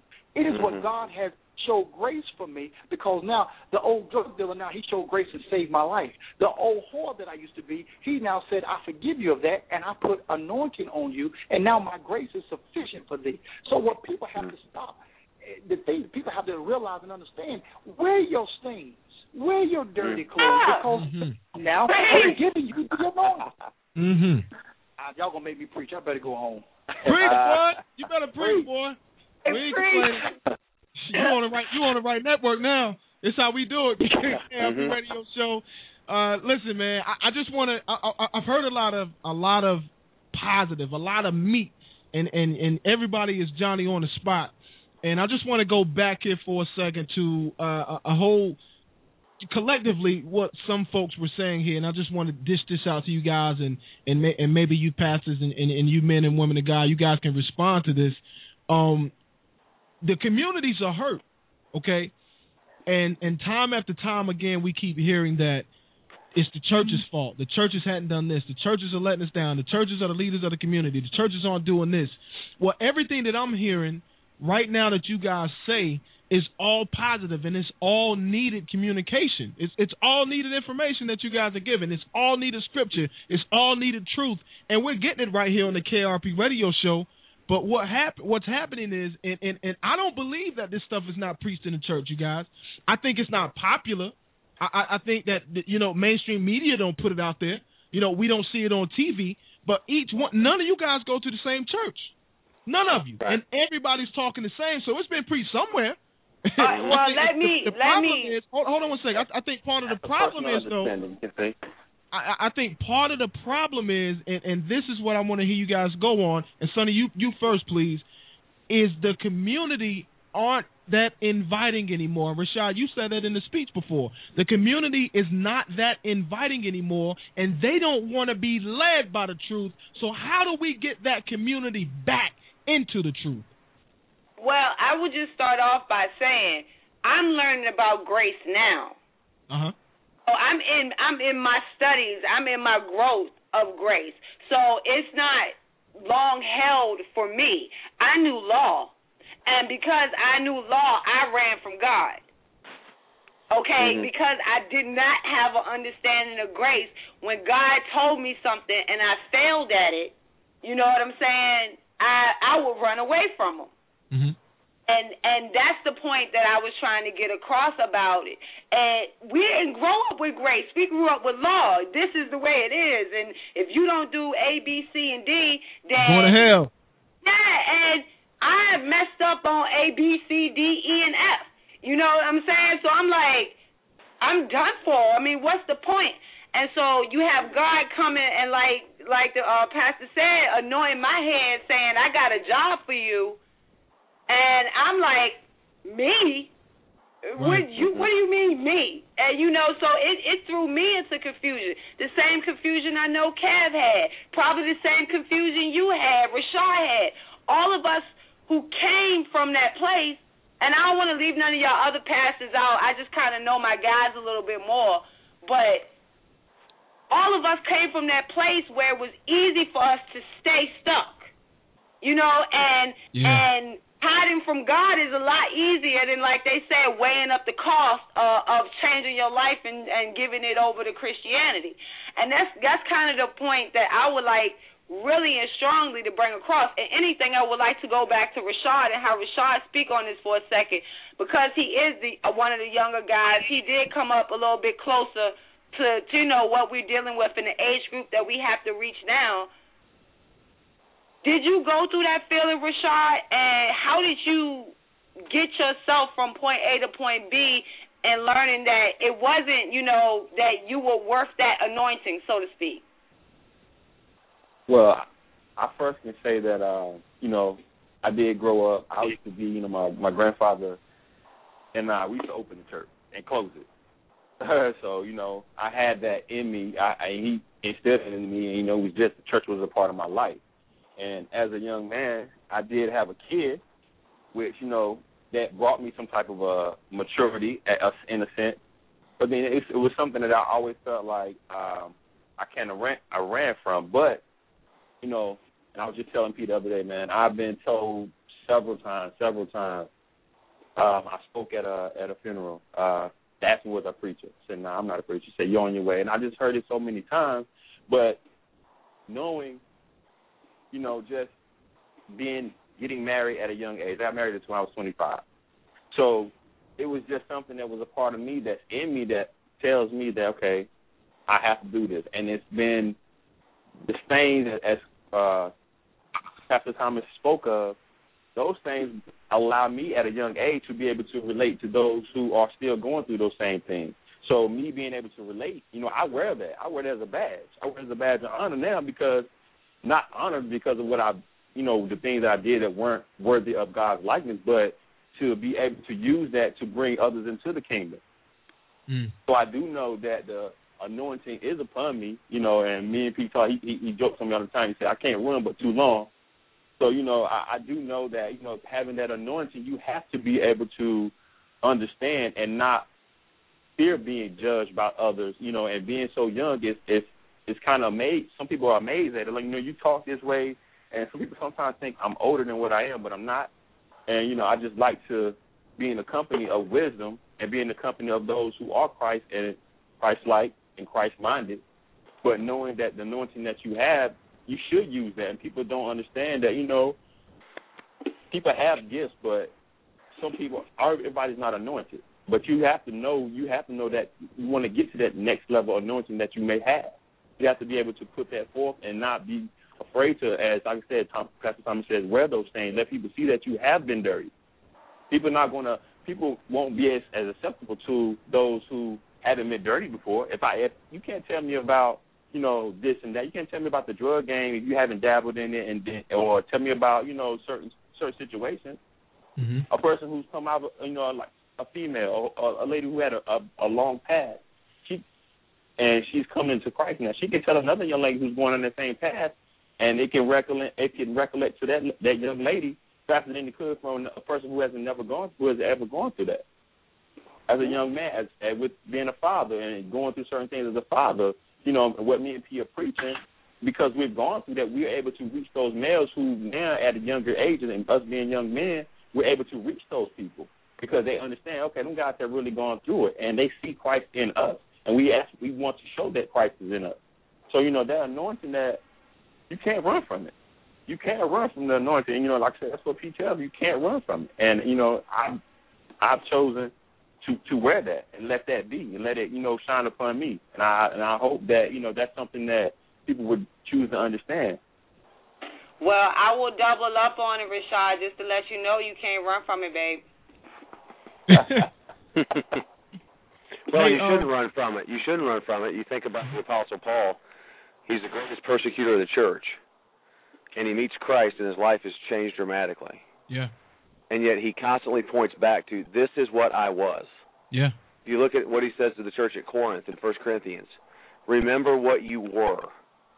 And he points them back to that. And part of that process is about being reminded that it's God's grace that saves us and changes us and transforms us. It wasn't that we were good, whether like myself, I mean, I'm a guy that got saved when I was 11 years old. That's great. I didn't dabble in any of that stuff. That's fine. It doesn't make any difference. At the end of the day, it took just as much of God's grace to save me as it did the worst person that we could imagine, because we're all sinners and we all fall short of God's grace and all fall short of his mark of holiness. Mm-hmm. But it's absolutely true that he uses us uniquely so that somebody who has a past that's much different than mine has an ability to relate. In fact, this past year, we had a guy come in for the Easy Rider Rodeo. I'm a motorcycle guy, too, not like Pudge. I don't ride a lot real fast. I stop at 100. But at any rate, you know, I shut it down. Yeah, I slow it down. But we went down to Easy Rider Rodeo, and we had a booth down there with a guy named Machine Gun Preacher come in. And it was real interesting. I had a conversation with John Green, the executive director of Easy Rider magazine and the event. And when he was talking about Sam Childers, the machine gun preacher guy, he said, he's one of us. And it struck me that what he was talking about. I ride a bike, and I ride a lot. I ride 12,000, 13,000 miles a year. I'm going to ride to California this summer and back. I ride a lot. But I don't have that kind of reputation. And so Sam is able to minister in that community in a way that I cannot. And that's what you guys are talking about when you talk about history and you talk about your past and experiences and sort of living out that reality. God has used that stuff. And indeed, I would argue God has shaped you that way in order to use you in those unique positions.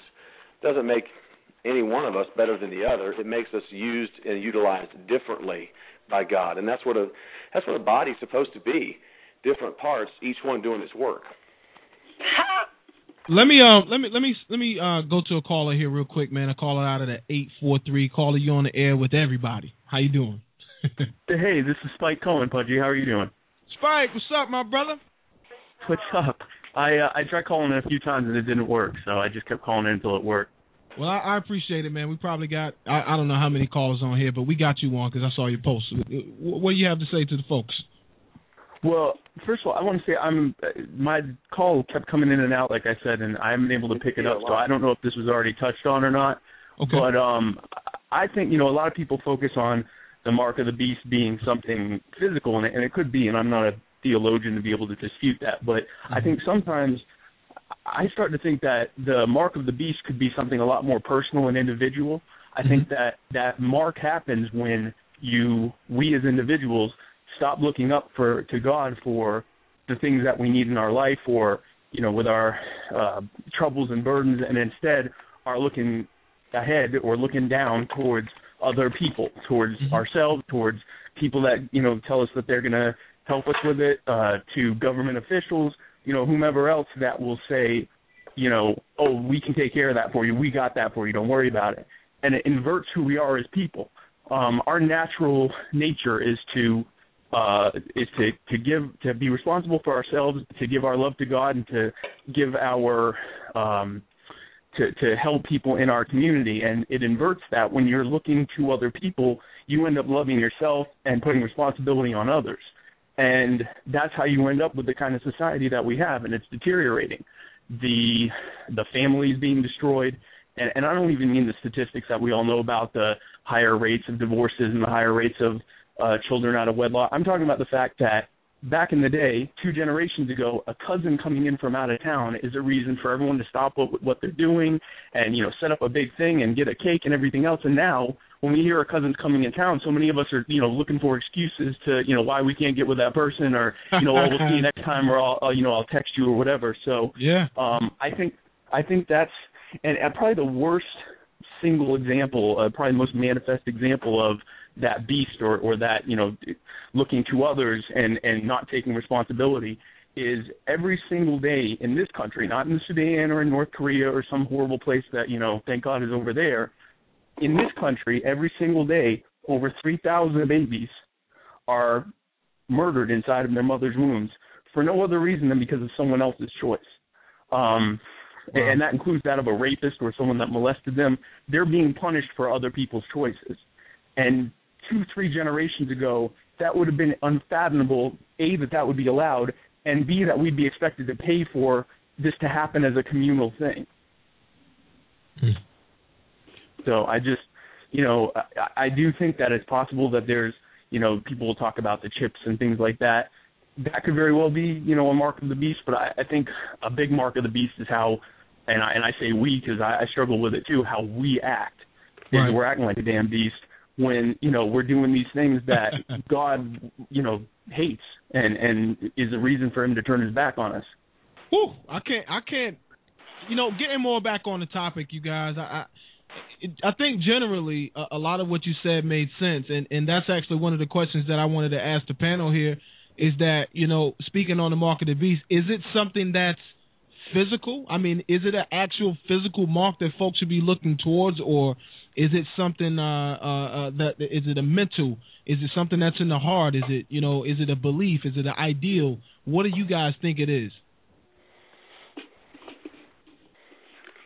If I could take that, I had when you had mentioned, Pudgy, we were going to talk about this subject, the first thing that came to my mind was, we talk about the mark of the beast, but we never talk about the mark of the Lord. Mm-hmm. And I was trying to think about, why do we always go natural? It's because we're naturally minded. We're still holding on to Adam. He's still very naturally minded. But does it even really matter? That's the question, I think. When Daniel and Joseph worked in pagan, evil empires, and they wore the garb of those evil empires, did they become the evil empire? I don't think so. If I take a natural chip, or if I have a big 666 tattoo on my forehead, the question is, does it really matter?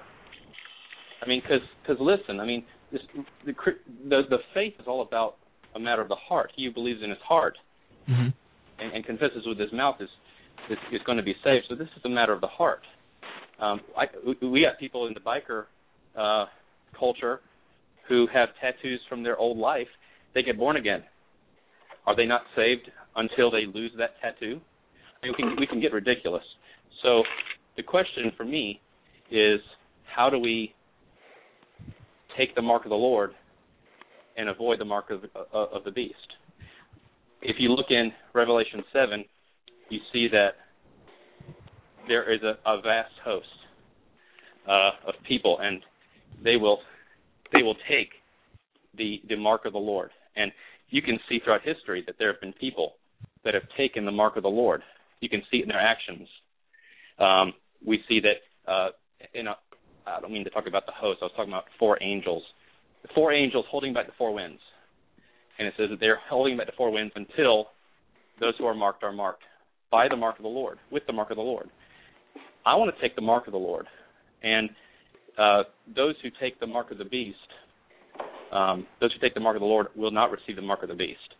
And the way you receive the mark of the Lord is by worshiping him. Those who worship the Lamb. And do you think it's possible for people who has taken the mark of the Lord to accept the mark of the beast also? If you take the mark of the Lord, you will not take the mark of the beast. It's impossible.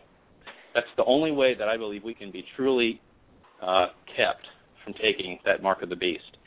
And here's the Scripture interprets Scripture. Exodus 21 talks about the bondservant. I think it's verses 4 and 5, hovering somewhere in there, talking about those who are bondservants. They're with their master for 7 years. After those 7 years, if they choose to stay with their master, they take a mark. And it's a particular mark of the earring through the ear, and that is their way of making an outward show that I permanently belong to my master because I love him, because I revere him, and it's a lifelong call to service. So spiritually, and for me, I look at the spiritual before I look at the natural, because to me, if we're living in him, it doesn't matter what's on the outside. It matters. A man is known by his fruit. A person is known by his fruit, by what he does, by the things he says. And so if I take that mark, then I'm saying I'm going to live a life of unadulterated, uncompromising obedience to my friend, to my master. Because he's not just my master. He is my friend. But the idea that he's my master is that he's in control. He's in charge. I am his and he is mine. Well, again, it goes back to a relationship, people. I mean, that's the thing I think we have to constantly remind ourselves of. That this mark of the Lord is that he's put his mark upon us. We are his. Let me ask everybody this, and I mean, I'm really serious about this because there's a lot of changes being made in our society today. I mean, technology is really changing before us, whether we like it or not. Some for the good and some for the bad, and it's really a convenience thing.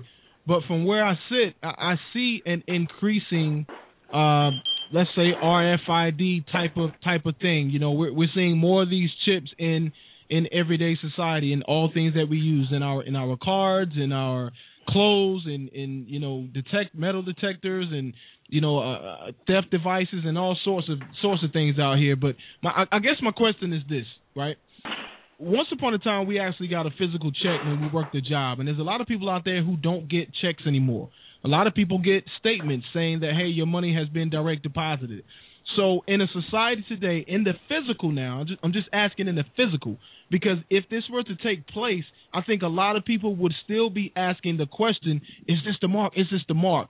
So how would you guys feel, and would you do this if your company decided that, hey, you know what, we're not going to use paper checks anymore, we're not going to use direct deposit anymore, and if we do use direct deposit, you're going to have to wait 2 weeks to get paid versus getting paid every week, or a month to get paid versus getting paid every week if you take this RFID device, which is cost efficient and safer for you. If we decided to go on something like that, how many people would actually do this, and how many people would not accept that? In my opinion, in this generation, yeah, it would probably be most people would be opposed to it. However, what we see in our culture is that what one generation does in moderation, the next one does to excess. Yep. And so as a culture continues to degenerate, there's going to become an increasing willingness of people, for the sake of safety and security, to give up personal liberty. And they will no longer, I mean, look, you guys had a big blow-up thing, big to-do, big conversation last week about the comment about your children belong to the government kind of mentality. Yeah. Well, the kind of chip mentality says your bodies belong to us too. And I think that's what Sunny was talking about when she said it detracts from who has created you and who you really are. Yeah. And so I think, like I said, in our generation, I don't think many people would embrace that kind of thing. But as this generation currently that's come up, and I mean, look, I'm 42 years old. I'm not an old man yet, I don't think anyway. But in the generation under me that swims in post-modernity and doesn't have any sense that there's a right and a wrong to things, the generation that follows them, my kids, children, my grandchildren's generation, I wouldn't be surprised at all. In their mind, it'd be no different than the fact that today we consider if you don't have a cell phone, there's something wrong with you. And 25 years ago, we'd have thought cell phones are for rich people, and that's it. It's an exclusive club. And so my point is, culturally, there's no moral foundation on which to base these kinds of decisions about whether you do it or not. I would be morally opposed to it. I'd be biblically opposed to it. Yeah. But that doesn't mean that the rest of the culture would be. Right. I'd find a different place to work if my company said that. Isn't it possible though? And this is kind of my aspect of the whole mark of the beast thing, though. Isn't it possible that this could be a representation of the mark of the beast? This could be an ideal of being a mark of the beast, because people will give up their simple liberties for a paycheck, for an ideology that, hey, the government now controls us. Because, frankly, once you take upon something that you don't control, you are its property, whether you like it or not. And just that ideally, it would be a mark symbolic to ownership, symbolic to a mark of an entity versus of God. Well, my disposition as far as theologically, biblically, would be that we can take anything in our culture and say, gee, this looks kind of like something that might be in the Bible, so let's make sure that that's what that is. Right. Do I think RFDs are the mark of the beast? No. I think Nero was the beast that was being referred to, and I think 666 was the number of his name, and in the Latin Vulgate it's 616, not 666. Uh-huh. And so I'm on a different page as far as that's concerned. I don't ever think of anything as the mark of the beast. I don't look forward to it. I'm not afraid of it. I don't have any of that kind of stuff going on because my eschatology is different. Right. Having said that, I will say anything that demands your allegiance above Christ is satanic. Yep. And if we want to refer to it as a mark of the beast, if we want to refer to it as Satan, if we want to refer to it as the enemy, doesn't matter to me. Anything that says I own you, or I can make demands on you, or I can demand your allegiance over and above your allegiance to Jesus Christ. That's a problem. That's one of the issues that churches and Christian organizations have with the president's health care plan, for example. It demands our allegiance above our allegiance to the Scripture that tells us life is precious and life should be valued. And it's unacceptable for Christians to say we're going to set aside our allegiance to Christ in favor of our allegiance to health care or to a president. Well, that's kind of what I wanted to that's kind of what I was getting at and where I was going with this thing, because I mean, let's face it, there's so many entities out here, there's so many ideals. And it's important we say ideals too, Pastor Paycheck, because I think we've already established that a belief in the mark of the beast, or a mark of the beast at all, or RFID, or whatever you want to call it, the ideal of accepting something that you give up your total control of yourself to is ideally symbolic of Satanism to me. Me, because you uphold that higher than God, and that's why I can equate, or I can understand where people would attribute an RFID implanted inside of your body, which gives up your rights and your liberties to an entity like the federal government or local or state government or whoever controls that device. You know, I can appreciate how people could see this as being, hey, you know what, this is the beast is what we're talking about, because it, you know, let's face it, all bets are off. You know, all bets are off if you give up your health to an entity like the federal government, who can't even control a post office, who can't even run an appropriate business. Every single business that the federal government runs or controls or has control of, it loses. You know, it fails. None of the business that the federal government controls is prosperous. So what makes folks think that our health care, which is more important than anything that we have that belongs to us, our health care, other than our souls, our health, our well-being, what makes people think that the government can do it better than what we can? Well, look, you know you're in trouble when the vast majority of people who succeed in the government are people who failed in the private sector. I mean, that's just the reality. Right. If you fail in the private sector, you succeed in the government. And where I come from, if you fail in the private sector, it's because you don't know how to conduct business. Well,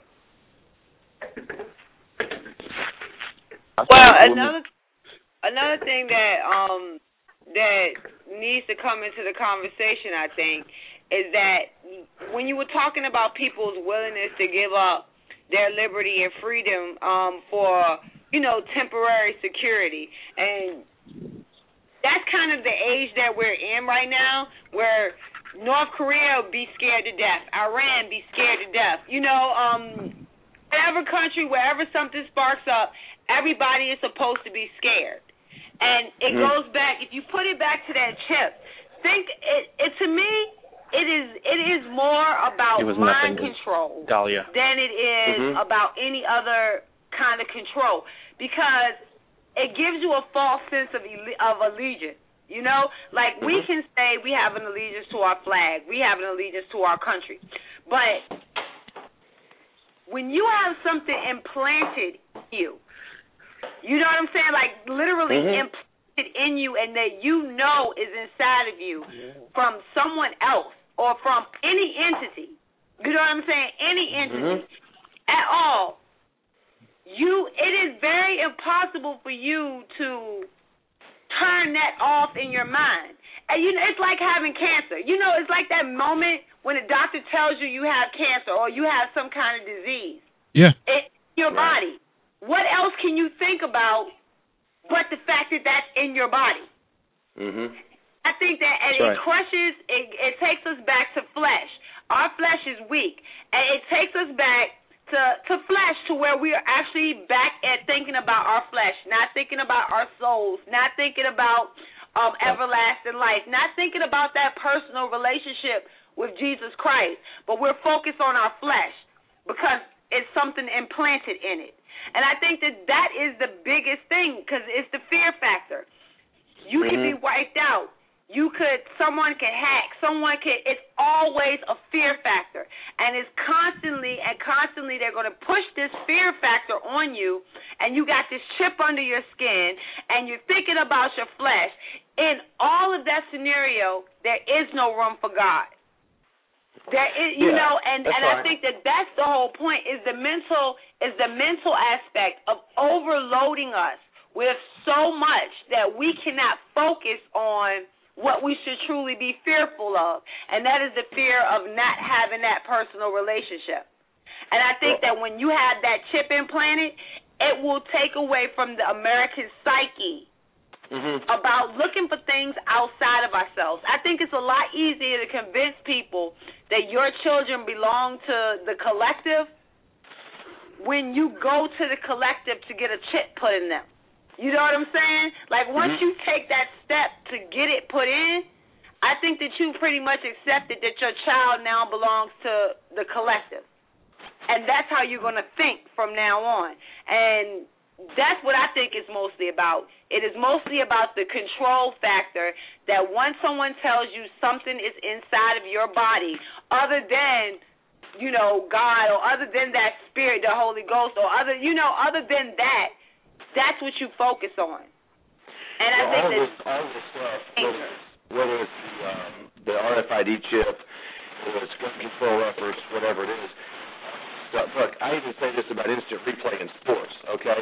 All of this stuff is an attempt to beat back the effects of the fall. It's an attempt to live as if we don't live in a fallen world. And the reality is we live in a fallen world filled with sinful people who do evil things and who make bad decisions. And that's the reality. And the answer to that is in Christ. It doesn't mean that we never make a bad decision again. It doesn't mean we never do an evil thing again. But the antidote is outside of ourselves. And the effort, whether it's RFID chips or these other things I've mentioned, it's an effort to say we can create a pain-free, secure world. And the phrase that gets bandied around every time something like Newtown happens, that nothing like this ever happens again. And you just can't guarantee that. Not in a fallen world filled with sinful people. You can't guarantee it. But I think that's what it's driven by. It's driven by an effort to create a world that's not affected by the fall and lives in denial that we live in a sinful world. Well, Rashad. Yeah, I'm sorry. There was a Christian pastor, his wife. They were very concerned that HR 3200 would include this, and that was the original Obamacare bill. Right. Include the RFID, the chip, and so they contacted me because they know I'm heavily involved in the Tea Party, and they also know that I'm a Christian and I've studied these things. So I said, this is not to be a concern of yours. That's been scrubbed out.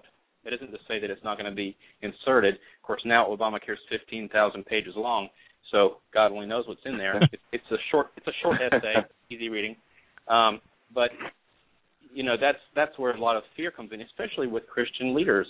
And it's sad that this fear has taken over. You know, and Daniel says that the evil one would wear out the saints. And we are worn out primarily with fear. And this to me, this is all hypothetical. For me, I'm not going to take any mark that takes away my right to have complete control over my life under God. I'm complete liberty, complete freedom, complete personal responsibility. That's my MO. But for me, and I think you guys are hitting on this, our allegiance is to the Lord. And if we do that, if we have that allegiance firmly set, then that'll be the filter through which everything is judged. Sure. We won't take certain marks. We won't pledge allegiance or worship the beast, worshiping the system of the beast. And by the way, we haven't mentioned this, but the mark on the forehead and on the right hand is very symbolic. It speaks of thoughts and actions. And we have to begin to, and the caller mentioned this earlier about acting beastly.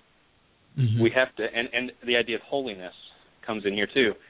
If our mind is marked with God and our hands are marked with God, then our thoughts and our actions are going to reflect His nature. If we have that mark on our forehead and our hands from the beast, our thoughts and actions will reflect the beast. And to me, it's a lot bigger than just Satan. The beast is the systems of this world. Mm-hmm. The systems of this world that control the political, the educational, the medical, you name it. Even Absolutely. the religious. The religious spirit, to me, is one of the most evil spirits in the world because it comes as an angel of light. And it comes looking like God. It comes quoting the Scripture. And it's coming clothed in self-righteousness, which to the undiscerning looks like holiness and righteousness. And so we have to be able to discern those things and reject it because our ear has been given that mark, which means we can hear. That sounds a lot like black liberation theology to me. If that could be considered a mark, because if you can take the tenets of Marxism and then pick out the parts in the Bible that you like and then turn it into a religion in and of itself that still falls under the banner of Christianity, I think that's a huge problem of preaching black liberation theology in the first place. Yeah, that's right. Yeah. Not only Pudgy. that. Yo. Hey, Pudgy, I don't want to interrupt somebody. Pudgy, you still there? I'm here. Look, man, I have loved this conversation, and I'm going to say something to you that I can guarantee you've never had a guest say to you before, okay? What's that? Are you ready? I'm ready. You've never had anybody say this to you before. I'm going to say it. Here's the deal. I got a date in the morning with some turkeys. Huh? Okay? Like real thunder chickens, real turkeys out in the woods, and I got to be there at 4 o'clock. Some turkeys? Yeah, man, I'm going turkey hunting tomorrow, all right? I'm going to go out, and I'm going to dust me some birds in the morning, all right? I like that. I'm saying that because I'm going to have to roll, man, because I got to get up at 4 o'clock to get out in the woods, and this brother needs to sleep. You know what? And look, I'm gonna say something that I guarantee you've never heard on any other radio show before, ever. Okay. I mean, listen, and nobody's probably never said it to you because sometimes y'all pass, y'all get long-winded, y'all get in the spirit, and people ready to go, and sometimes y'all get the feeling it. So I'm gonna say something that people don't really say to too many pastors too many times, and I know it hadn't been said on the radio show, but guess what? What's that? You ready? I'm ready. I got to drum roll you too now. Are you ready? I'm here, man. I'm sitting down. I am ready. Thank you, everybody, for listening to the KRP Radio Show. It is time to go. Shout out to Pastor Fried Paycheck for coming on here, who's got a date with some turkeys in the morning. Shout out to my brother Joe Killian, historian in his own right, always holding it down. Wilson Tea Party represent. What's up? Thank you, sir. Thank you. Also got to give a shout out to my brother Kevin Daniels for stopping through, showing us some love. He's gone now. I don't know if he's still listening, but I appreciate it. Also got to give a big shout out to evangelist Corey Thomas. Look him up, Thomas Ministries on Facebook. My brother Rashad Woods, Vice President of the Love and Father Society. And my sis who co-hosted the show. She's the real host, by the way, if y'all don't know. But shout out to Sonny Johnson, at Sonny Johnson, Breitbart.com. She does it, B-I-G. Appreciate everybody for listening to the KRP Radio Show. It is time for us to go, and I will catch you guys next week when we are talking about jobs. We're going to have folks coming on here telling you guys how to tighten up your resume, how to find a job, how to look for a job, where you can look for a job, and how to obtain and keep that job. Thanks, everybody, for listening to the show. B.I.G. shout out to Zan Bun for coming through, always holding us down in Twitter land. Shout out to C4GC in Greensboro, North Carolina, always doing big things on that side. And a B.I.G. shout out to my brothers and sisters of the Love and Father Society. I love being a black father. Look us up, krpradioshow.com, @ KIRP Radio Show. You guys are B.I.G. in my book, and I'll catch you guys next week when we talk about jobs.